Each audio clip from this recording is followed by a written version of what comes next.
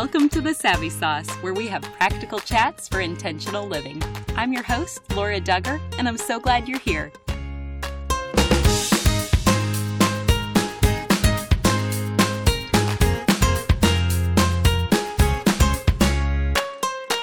I want to say thank you to our sponsor, Peoria Christian School.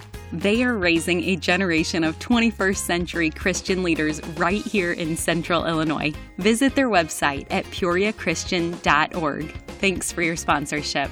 Today we get to hear from Annie Iskandarian as we talk about a range of topics, from helpful mom hacks to living a full countercultural life. You will quickly notice Annie is passionate about communicating God's truth in a relevant way for lasting life change. Annie and I met in Atlanta years ago when my husband was a speaker at a conference for our church and she was the worship leader.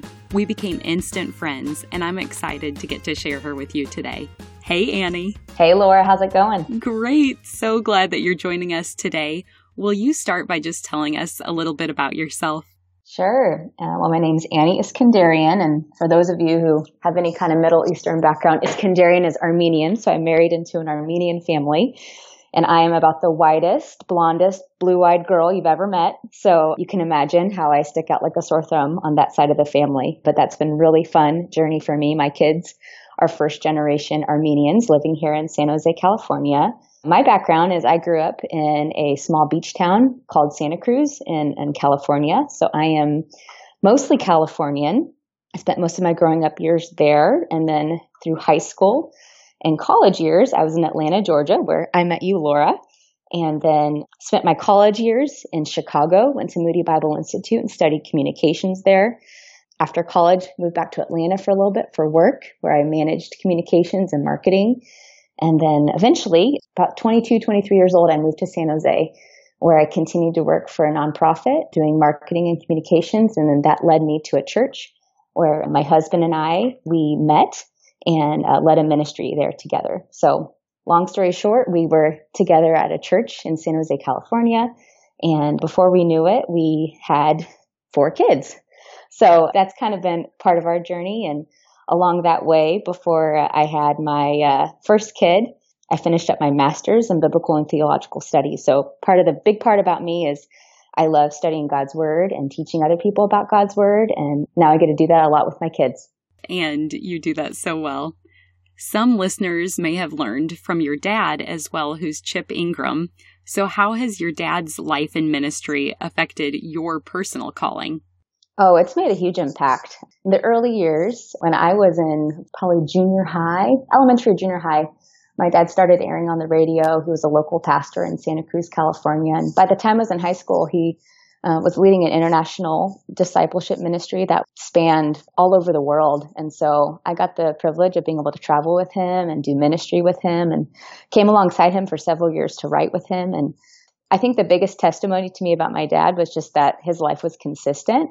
And so his life and his mission to preach God's word, rooted so deeply in me, because I saw that consistency and integrity, and it planted and birthed in me a desire to do the same thing. And so what my parents lived and what he preached, it was consistent at home. And so I was like, I have no greater testimony of how I want to live my life.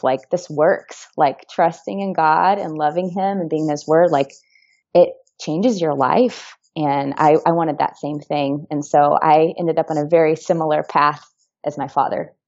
You and I have both benefited from the gift of having amazing earthly fathers, but even more important, we get to be daughters of God.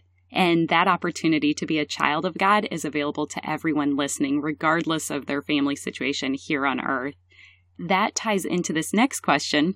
So Annie, as you've rooted your identity in Christ, He has revealed a calling on your life. Can you share what that calling is and how it's manifested itself over time?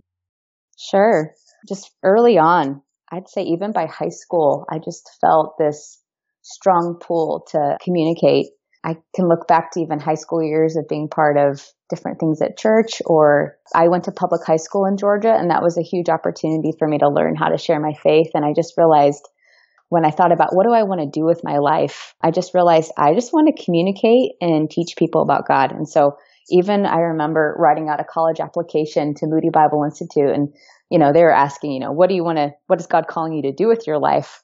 I just remember the succinct sentence that God gave me, and it stuck with me my whole life, that He has called me to communicate God's truth in a relevant way for lasting life change. And so whether He's having me talk to moms or talking to children or, young professionals, God, I think He almost just uses the season I've been in to let me rub shoulders with the people I'm around to communicate His truth. And so that journey led me to go to college and also do my undergrad and master's in biblical and theological studies. And that just really drove the direction of my life. And those early years for me, for my early 20s, meant a lot of like public speaking, teaching, writing, blogging, leadership training. I was just really passionate. Part of what drew my husband and I together is when we had joined our church, we just saw such a gap between that post-college 20s and 30s.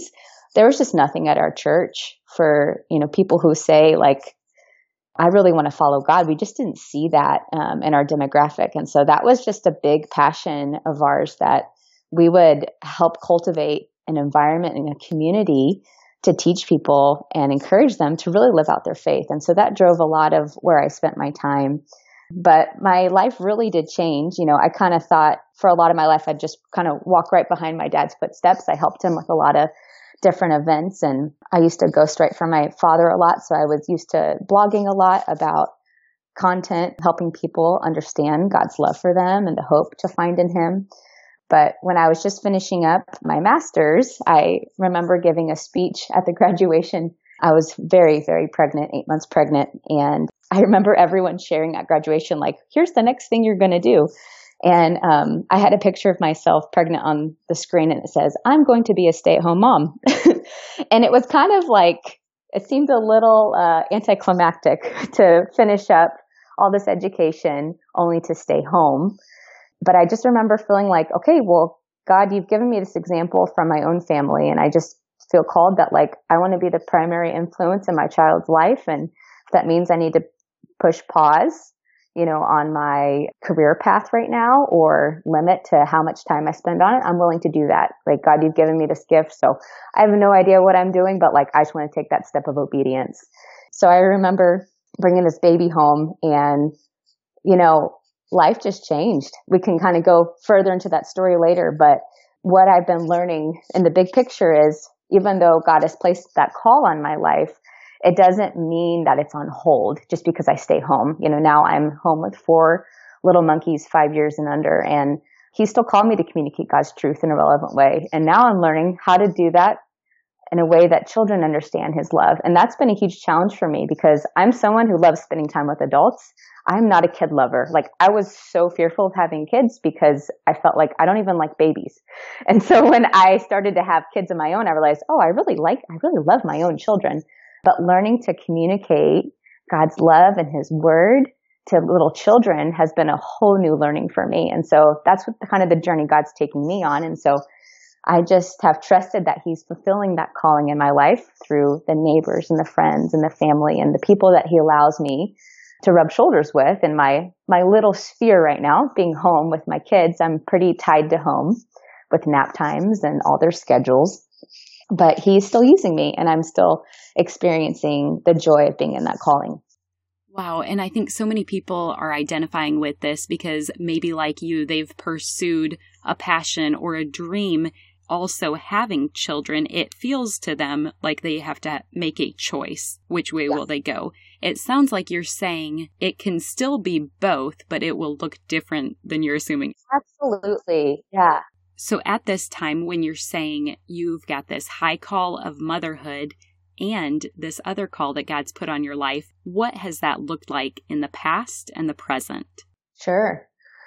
I'll just kind of go back, picking up on my story, that when I had my first baby, I think, just to be really honest with everyone who's listening, and maybe they felt this way as well, is I remember bringing that baby home, and, the first few months you're just trying to like figure out how to like nurse a baby and sleep and all those basic things. I didn't know if I even had enough brain space to think about like career. I was just kind of thankful I didn't have any other pressures to deal with. But once that baby started sleeping through the night, and I had more free time, I was a little restless and I struggled. I really struggled with, it went back to like identity issues for me. What I had known is Annie is important and Annie is valuable, insignificant when she performs really well. I don't know if I would have been able to tell you that was my belief system, because I would have said, well, God loves me. I'm worthy because he loves me. But the belief system that I was really living out was when I work hard and I get pats on the back and I execute a plan really, really well at work, or get that piece written for that article that needs submitted. When those things get accomplished, then I feel really good about myself. And so now all of that was stripped away from me. So that was a really big struggle. And so I had to wrestle for several months with okay, God, you've given me all this opportunity to be educated. You've given me so much opportunity and people want me to work, but yet you've placed this baby in front of me that obviously needs a lot of my time and attention. And you've told me that I'm the person that's supposed to raise them and love them and teach them.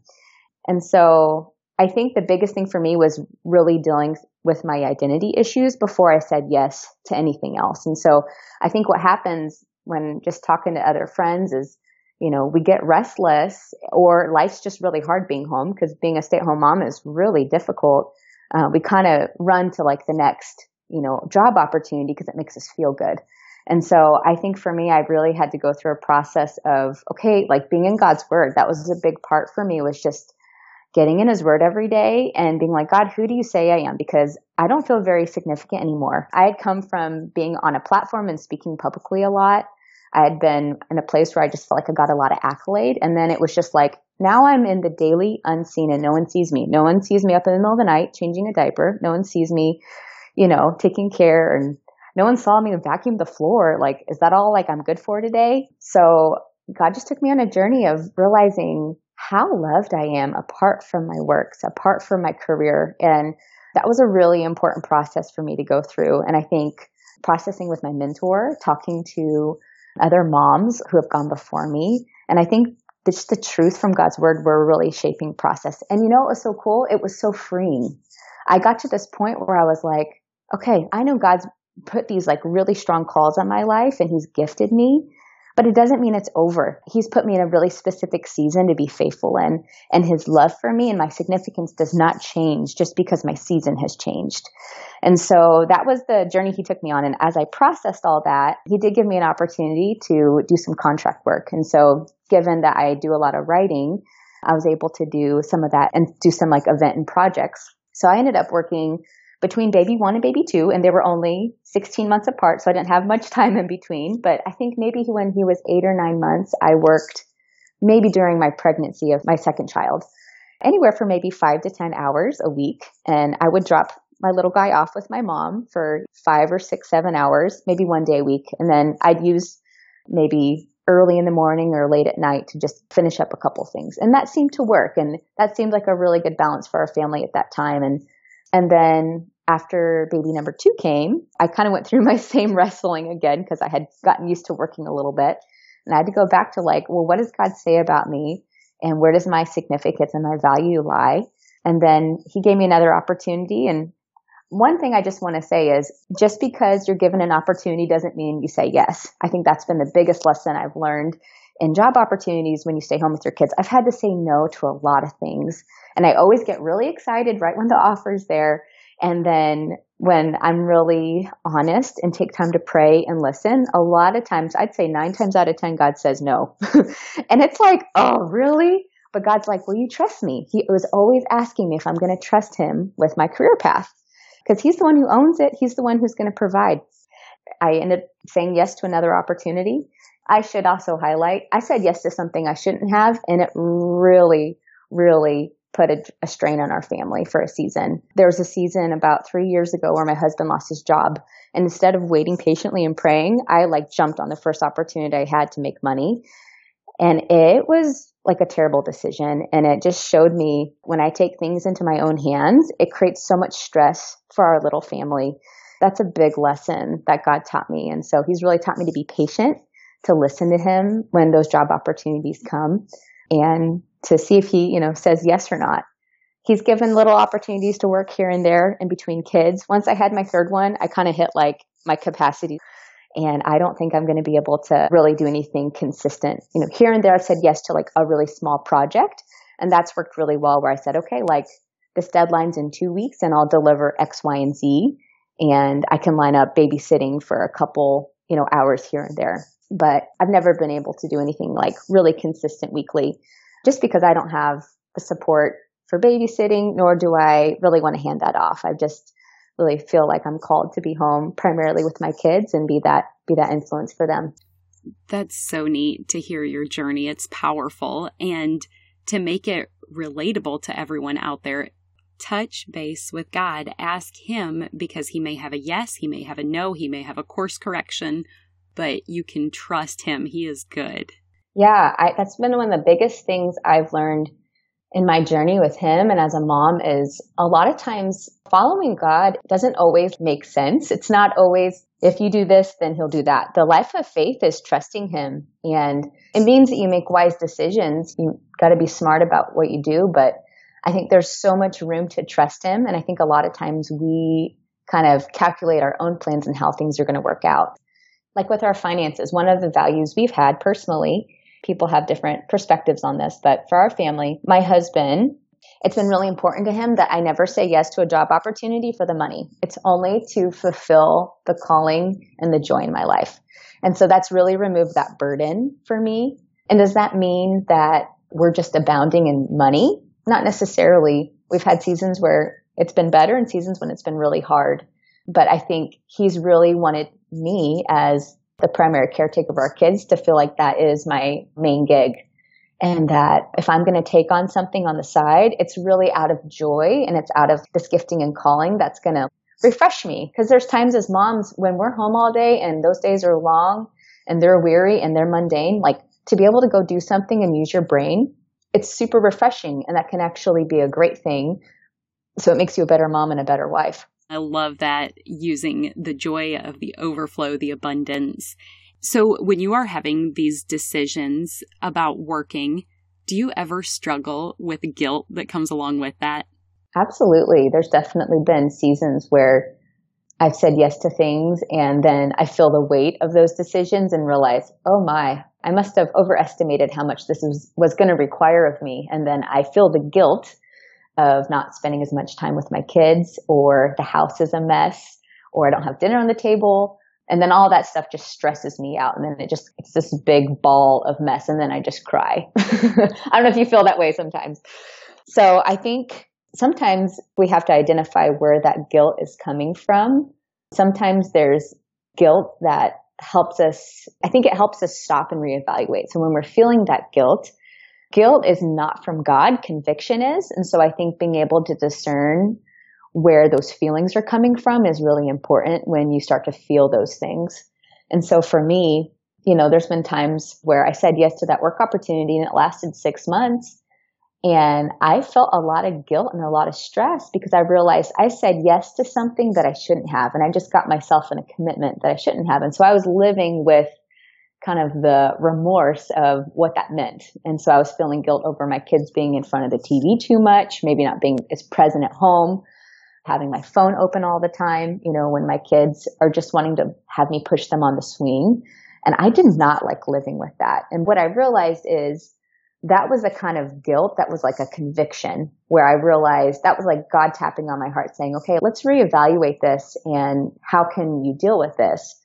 And then sometimes I think we experience guilt that's false guilt. And so I think it's really important to discern that. I love the passage in 1 John 4:18. It says, there is no fear in love, but perfect love drives out fear, because fear has to do with punishment.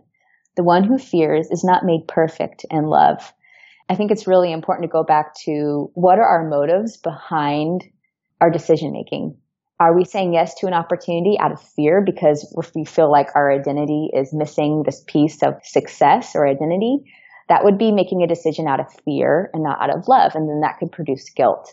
But if you have prayed about something and you feel like this is what you need, what your family needs, a lot of times when we make decisions as moms, you're making a decision for the whole family, because we can't see ourselves as individuals. We need to see ourselves as the ones. It's a holistic family decision when we say yes to a work opportunity. But I've had times where I've said yes to an opportunity and really prayed about it, got on the same page as my husband, and known there's going to be a sacrifice there. but it's been driven out of love and security of knowing this is what I'm called to do. And when you have a clear green light like that, and especially I think being on the same page as your spouse is a really big part of that God uses, then you can go in confidence. And so if some of that guilt comes in, then I think you just attack that guilt with, okay, this guilt is not from God. This is from the enemy. And I need to be aware and do my best to be present at home and with my children. But if I've been called for X, Y, and Z, then I need to be faithful to carry it out. And God's going to give me the grace to get through it. I think that's been times for me where he's given me something to do outside the home, and he's provided the people and the village, the tribe to love my kids along the way. And I'm just reminded, like, I'm not the only person that can help my children grow and develop. There's so many friends and family, teachers that make a great influence and difference in our kids' lives. And so I think it's kind of a lie to think that we're the only ones that can pour into them and help them grow. There's so many amazing influences that we can surround our children with while we get something done, especially if we're called to it. Oh, I love how you said that. And now a brief message from our sponsor. This sponsor is particularly special to our editor, Natalie, because this is the school where her husband teaches and her children attend. Peoria Christian School, grades pre-K through 12, offers a Christ-centered, award-winning education for students. They believe eternity matters, and so they want to share the importance of knowing the Lord personally. PCS supports the Christian home and church by teaching from a biblical worldview. Their caring faculty and staff infuses God's truths through every area of the day, not just in daily Bible classes or in weekly chapels. Peoria Christian students engage in active learning through STEAM, bring your own device in high school, and so much more. The Peoria Christian Elementary School was named a 2017 National Blue Ribbon School of Excellence, and the high school was named a 2018 National Blue Ribbon Exemplary High Performing School. PCS students grow in every aspect through their safe environment as teachers share their faith throughout the day. It is another place where your student hears and sees how to live with a Christ-like attitude and develop biblically based character. The students are academically challenged and spiritually equipped for the next phase of life as lifelong learners. Peoria Christian School is raising a generation of 21st century Christian leaders. Visit their website at peoriachristian.org and schedule a campus tour today. Thanks for your sponsorship. As Christians, we often talk about this term, quiet time. Can you explain what quiet time means and then share how that definition has expanded for you over time? Yeah, so quiet time, kind of in a Christian community, we would use that phrase as time set apart to be alone with God. Characteristically, it's quiet, and then you spend time doing it, reading his word, praying, sitting quietly. Usually I associate it with a hot cup of coffee and a couch.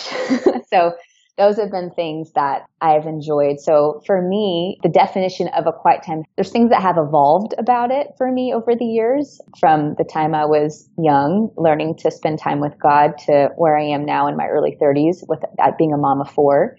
For me, quiet time, I think it always has to have the components of connection and communication with God and some type of grounding in his word. Whether you're reading from his word, you're praying, but those things are essential for a quiet time. But I think how that looks and how it plays out can look really differently for different people and in different seasons.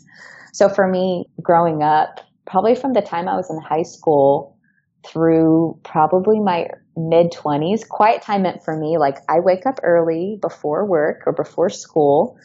I find my comfy chair and get my coffee and my protein bar, and I sit down and I read a passage. I might write it out in my journal, study it. I'll circle things that are important, pray about it, process it, and think about how I can apply it to my life. It was much more time to study and then time to really pray. And for me, it was really quiet, and it was a time for me to pray out loud. So that was really important for me in my journey of learning to have a quiet time. Well, that got really disturbed when I became a mom, or even got married. I remember being like, oh, this other person sitting here, I can't pray out loud with them sleeping next to me, or, being in the same house. So learning to adapt and find those spaces that work for you to meet with God. It really was an adjustment for me becoming a mother. I still kind of figured out how to have those quiet times with one kid at home, but once 2, 3, 4 came, it just got harder and harder. And I think it's easy to just give up because as moms, it's hard to find time for ourselves. Someone's up at 2 a.m., someone wet their pants. Now someone's hungry at 5:30, everyone needs breakfast. There's always something, and we're just tired. And one of the things that I've really learned is that quiet times don't have to be quiet and they don't have to be early in the morning, but they're essential to be great life givers. I think for us, our primary role as moms is to pour out life and truth and goodness and patience to our children. And I don't know about you, but I do not have the capacity or willpower to do that in my own strength. And so I need time with God. I need His Spirit to fill me afresh. It talks about in Romans 12:2 that we'll be renewed when we're in His Word. His Word and His truth renews us and shows us what to do. Moms, we make a million small decisions every day. I need the wisdom of God to show me, well, do I feed this kid this now and then do nap time? Or do I drive over here and pick this kid up? We make up so many decisions, and God can give us wisdom on how to order our home. And He can give us patience when our kids cry for hours aren't in or whine or having tantrums. He can show us what to do. He can give us power to be patient when those things happen. And so I've learned that whether you're pregnant and you can't sleep or you have a newborn, there's still a way to meet with God. And so some of the ways I've learned to do that is like this morning, I had planned to get up early, and guess who was up at 4 a.m. and then 5:15 was my little Nathan, and he just kept crying, and he's too little, he can't be on his own. He's 19 months. And so he ended up just climbing in bed with me, and I prefer to be alone with my quiet time. And so finally I drank my coffee, and he's really cute sharing his little granola bar with me. And I handed him over to my husband for maybe 10 minutes. And you know what? In those 10 minutes, I realized I have to fight for it. And so I just picked up my devotional and I just reviewed a verse, just one verse. And I just asked the Lord, God, will you help me today? Will you just show me how to live? Will you help me to trust you with all that I have going on? Will you give me strength because I'm so tired? And I just claimed that verse. And you know what? That was my quiet time today. But you know what? I connected with the Lord. I depended upon Him, and I put His word in my heart. There's been other times where I don't even get those 10 minutes, and I just blast worship music in my house. And sometimes I've just learned to pray out loud with the chaos all around me. My kids, sometimes, I don't know about you, but if you ever had all your kids screaming and crying all at the same time, it can be so stressful. I used to just cry with them because I'm like, I don't know what to do. And now I've learned to pray out loud over them when they are a mess. And it usually calms me down, and usually I try to get one calm down at a time. But I've learned that God's present. He's with us. He doesn't need us to be still and sit quietly for us to meet Him. He's already with us. If we've invited Him to live inside of our hearts, He's present, and He can give us power, and we can call on Him at any time, in any hour, whether it's quiet or loud or chaotic, and He meets us there. So that's just been a big journey for me. I would say, just for women in our stage, I think it is a mindset to fight for, though. For me, it's like a non-negotiable. It's one of those things like I can't live without. And so even if I can't have that space, I'd say once a week or once a couple times a month, I get that full hour where I get to study something, because I'm home with 4 little kids that all need something. But I can still find that 10-minute window. I can replace scrolling on Facebook. It's all about my decisions and how I use my time. That's so good to hear, these creative solutions. For somebody, it may be writing on a Post-it note and sticking it on your mirror, one verse that you can refer to, or put something in your vehicle if you're carting your kids around all day. And I know personally, there was a mentor that I had years ago when I was first becoming a mom. And she said, the Bible tells us that we don't live by bread alone, but by the words that come from God. And that is His Bible. And so she said, just think, if you were hungry all day, but you were so busy with all these kids, you didn't have time to sit down and eat a large meal. Would you just say, okay, forget it, I won't eat today? No, you would take what you could get. You would snack. And so she said, something I did when my kids were little, I left a Bible out in a room that we would be in quite a bit, either the kitchen or the playroom. And I would just snack all day long, just read one verse here and there and pray and connect with God. And I love that God is so creative. There's endless ways that everybody could apply that to their own lives. Yeah, there's even times I've put kids' praise music on in the car, and a lot of times they're pretty scripture based. I'm tearing up driving the kids somewhere over the kids' praise song, but I'm like, hey, if that's what God needed to give me today to get through it, awesome. Oh my goodness, so true. Their devotionals and stories that we share with them can always be applicable to our own hearts. Do you have any fun resources to share or songs that you recommend? Most people I talk to have never heard of it, but I grew up on Psalty, the singing songbook. You can still find them on iTunes, but all of the songs are based on scriptures. And so the kids learn how to memorize scripture by singing songs. So that's Psalty, the singing songbook. I've heard great stuff about like Keith Green. So these are kind of like old school resources. I know there's so many other resources out there. I feel like I could utilize more and learn more from others too. That's so good. And we'll link to those in the show notes. Some that I like as we're driving. We still have a CD player. I believe it's called Slugs and Bugs. It's scripture to music. So we'll link to all of that. If you're like me, you can't get enough podcasts, and I have some exciting news for you. Did you know that we have bonus episodes that are only available to paying patrons? For as little as $5 per month, you can access some of our most exclusive content. Each $5 patron will gain access to all previous podcasts and a secret bonus episode every month. We hope that you find this to be an incredible deal. That means that if you sign up today, you can hear all of our previous additional conversations with world-known speakers such as Courtney DeFeo and Karen Stubbs, along with so many more. We hope you sign up today by visiting thesavvysauce.com and clicking on the Patreon tab. Thanks for your support. Something I've always admired about you, Annie, is your ability to be joyful living a countercultural life. So what is one thing that you and your family are currently doing to intentionally push back against culture? I think, especially for us living in Silicon Valley, for me to stay home full time with the kids is super countercultural. I think it's the number one educated city in the world. It's pretty normal for everyone around here to have a master's or higher. It's just education and status and power are just so big here, and money. It's the home of Google and Facebook and Twitter and all these really big software companies. It's really common. Most women I know, after 6 or 8 weeks, maybe 3 months, they're back at work. And a lot of these big companies, they have daycares that are just attached to these companies. So they take their kids to these daycares or hire nannies. And most people here have a lot of money. They kind of just hand off their kids for the primary part of the day, be raised by someone else. And so I think for us to make that decision to be on one income is a really big deal. It's hard to even rent a house here on one income. You're competing with 2 incomes everywhere you go. And so that's been a step of faith for us to take, to be on one income. And we've just seen God provide over and over and over again. Every time we've had a child, my husband has either gotten a raise, or one time we had a child and he got fired, but God opened another door for him to get another job that paid way more. And so we've just been on this journey of faith of learning to trust him. And we've just had some convictions and values that have driven our decision making. And so I think that's been really countercultural. And I feel it. I feel it when I go to the park. I feel it when I'm out. I really stick out. When I go to the park, I don't meet other moms normally. It's like I meet grandmas, I meet nannies. It can feel lonely at times being the only stay-at-home mom. I have a handful of friends that also do the same.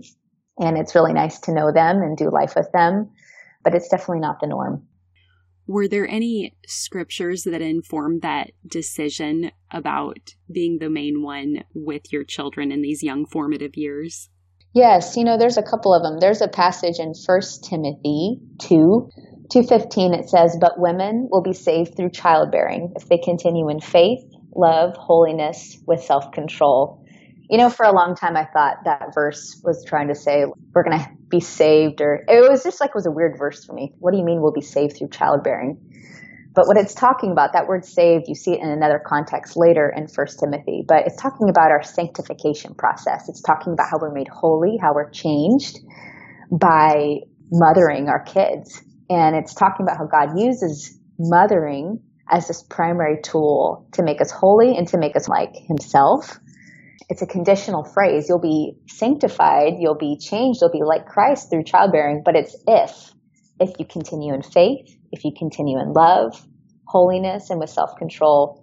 And so I think the idea that I'm going to trust God with my mothering, that I'm going to love my kids, that I'm going to seek his help with that has been a really big, kind of going back to that high calling. I think that philosophy for me has been, I'm called to do this. And for me, life's greatest purpose, kind of overarching for me, is that I would walk with God and that I would love him and become more like him every day. And God's designed us as women to be life givers. Biologically, you see it with how we're made. And also just spiritually, he's created us to give life and to nurture life, how he's made us as female. And that's a whole another topic or podcast we could talk about. But how he's made us, we are specially gifted and designed to rear these children and to teach them and to train them up and to nurture them. And so I think that's made a really big difference. I think the model of having my mother stay home and the influence and the impact that made in my life and in my brothers' lives, it just made a big impact. I think for me, it's not just the time spent with your child, although that time's really important. But for my husband and I, it's all about transmitting the values that we have onto our children. And so if I want to see my sons and daughters love God for their whole life, no matter who they become, whether they become lawyers or doctors or preachers or scientists, whatever they become, my greatest joy and goal in life is that they would love God. And so if I'm going to teach them to love God, they have to see my life and be up close and personal with me a lot. And so I think for us, it's a lot about transmitting those values and that being one of the most effective ways to do that. I love that. And we've gone pretty deep in this episode, so let's lighten up with a quick lightning round. What are some healthy snacks that you feed your kids? My go-to are cucumbers, tomatoes, apples, and oranges. There's a Sprouts, like a farmer's market grocery store near our house. I can get like 3 cucumbers for $1. And so almost with 2 meals a day, I cut up cucumbers, and they have to eat at least 2 or 3 of them with their meal. And then afternoon snacks, I'm big on apples, oranges, stuff like that. What are some mom hacks that help you thrive with 4 at home? Can I say sleep training? Sleep, early bedtimes. So one of the best things I read early on, these are 2 great resources. I read Baby Wise when my first one came, and I know Baby Wise books, for those who are not familiar with it, is it's all about helping your infant achieve nighttime sleep. And in the mom community world, there can be a lot of controversy about that book. But I took a lot of the main principles from that book, and it really helped me thrive and help my kids sleep at night in terms of just helping get on great rhythms for feeding and sleeping. And so part of why I've been able to have so many kids so close together is because my kids sleep at night. And so there's been a lot of principles from that book that have helped.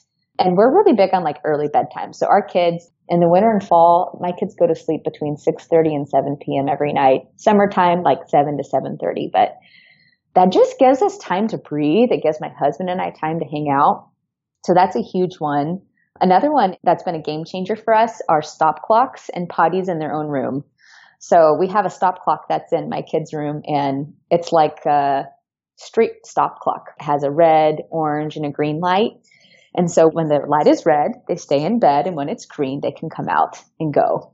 And so whether I use that for quiet times and naps, I use it for bedtime and when they can wake up in the morning. And so especially when your kids start potty training, it's, you know how they wake up super early and they have to go potty. And of course you're like, of course I'm going to let you out because you need to pee.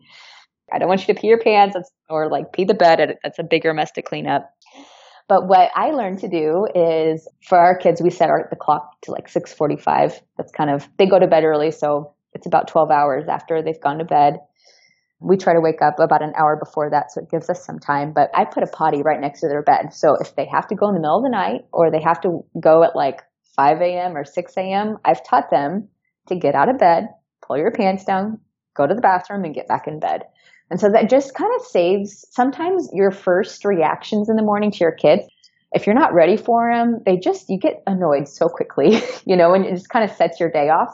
So for us, having those stop clocks and potties, it doesn't mean that they don't come out sometimes, but it sets a great precedent and rhythms and expectations for them that the majority of the time, I hear my daughter, her room's right next to us.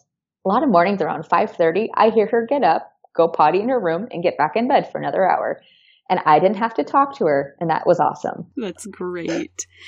What tips do you have for making sick days more bearable? I think just being sick as a mom is just the worst thing ever. I hate being sick. This is the time to not feel guilty about TV. The days where you're so sick and you can't get help. If you can get help and you're really sick, ask for help.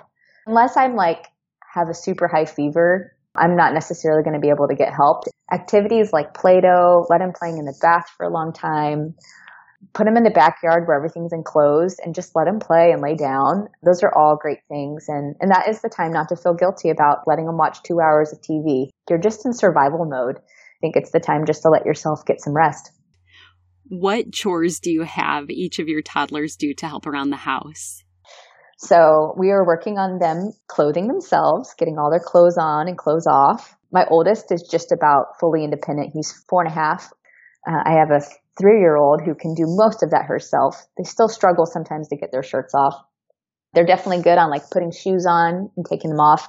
We have a bin right outside our garage door. So they're responsible for finding their shoes in the bin, putting them on, and taking them off and putting them in the bin. So I'm really big on no clutter in our home. I have a playroom where the toys are, but the rest of the house, there shouldn't be any kids' clothes, shoes, toys. The rest of the house, I really prefer to have it in a place if anyone stopped by or we come in, it just feels like a peaceful environment for adults.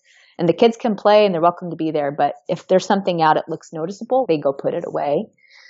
They clean up their plates after their meals. So if I've served them something, they're responsible to go put their plate and cup in the sink. Most of the time I have them get their own water. The 2 oldest especially, they're 3 and 4. If we do cleanup time, they'll help with that. And then they're really good about helping me if I need them to go get a diaper or wipes. If I'm changing a baby and I'll say, hey, go run in this room and get me this. And they're good at just, helping mommy in that way.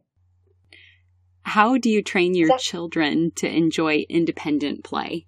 Well, that stop clock is really helpful that I mentioned earlier. I think sometimes having something visual for them to look at. If you start training them really young, independent play is not so difficult. It kind of depends on when you start. There's a mantra in that Baby Wise book that I've really held on to.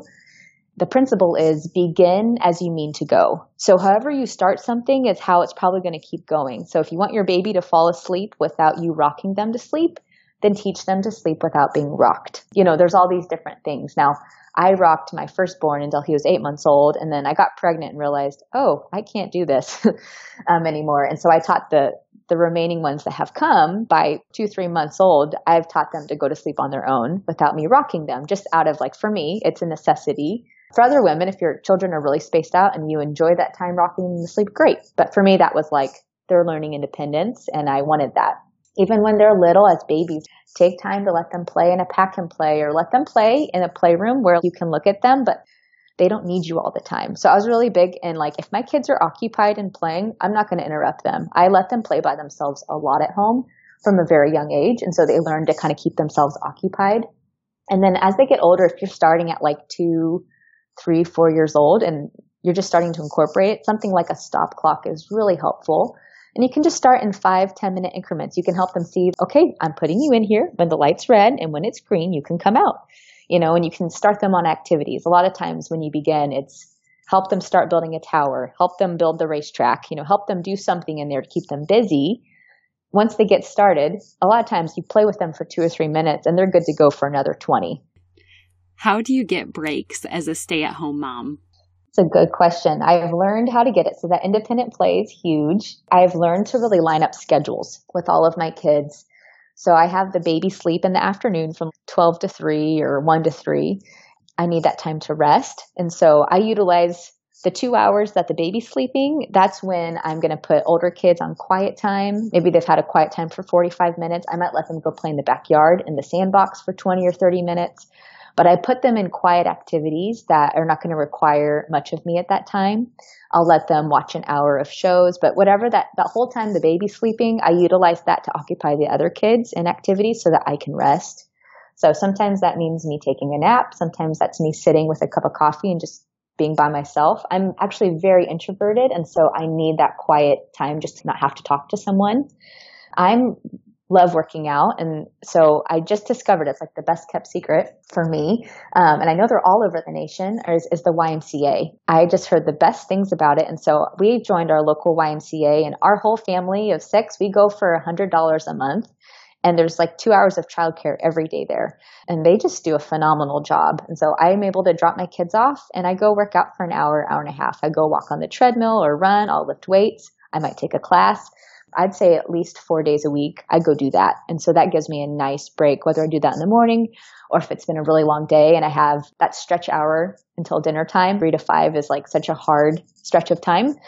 It just takes everything in me to get the kids loaded in the car and drive to the gym. But once I check them in, it's like, and sometimes I don't even work out. I just go sit at the table and listen to music or call someone. That has been really, really helpful.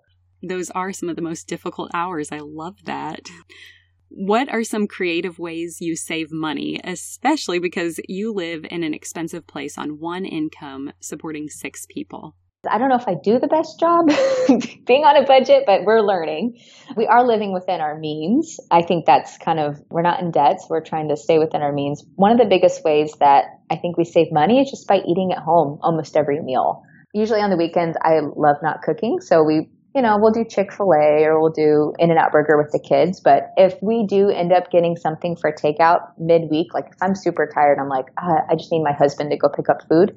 He'll only pick up food for the 2 of us because I always have go-to things for the kids at home, whether I'm making them quesadillas or I'm going to heat up chicken or meatballs or something.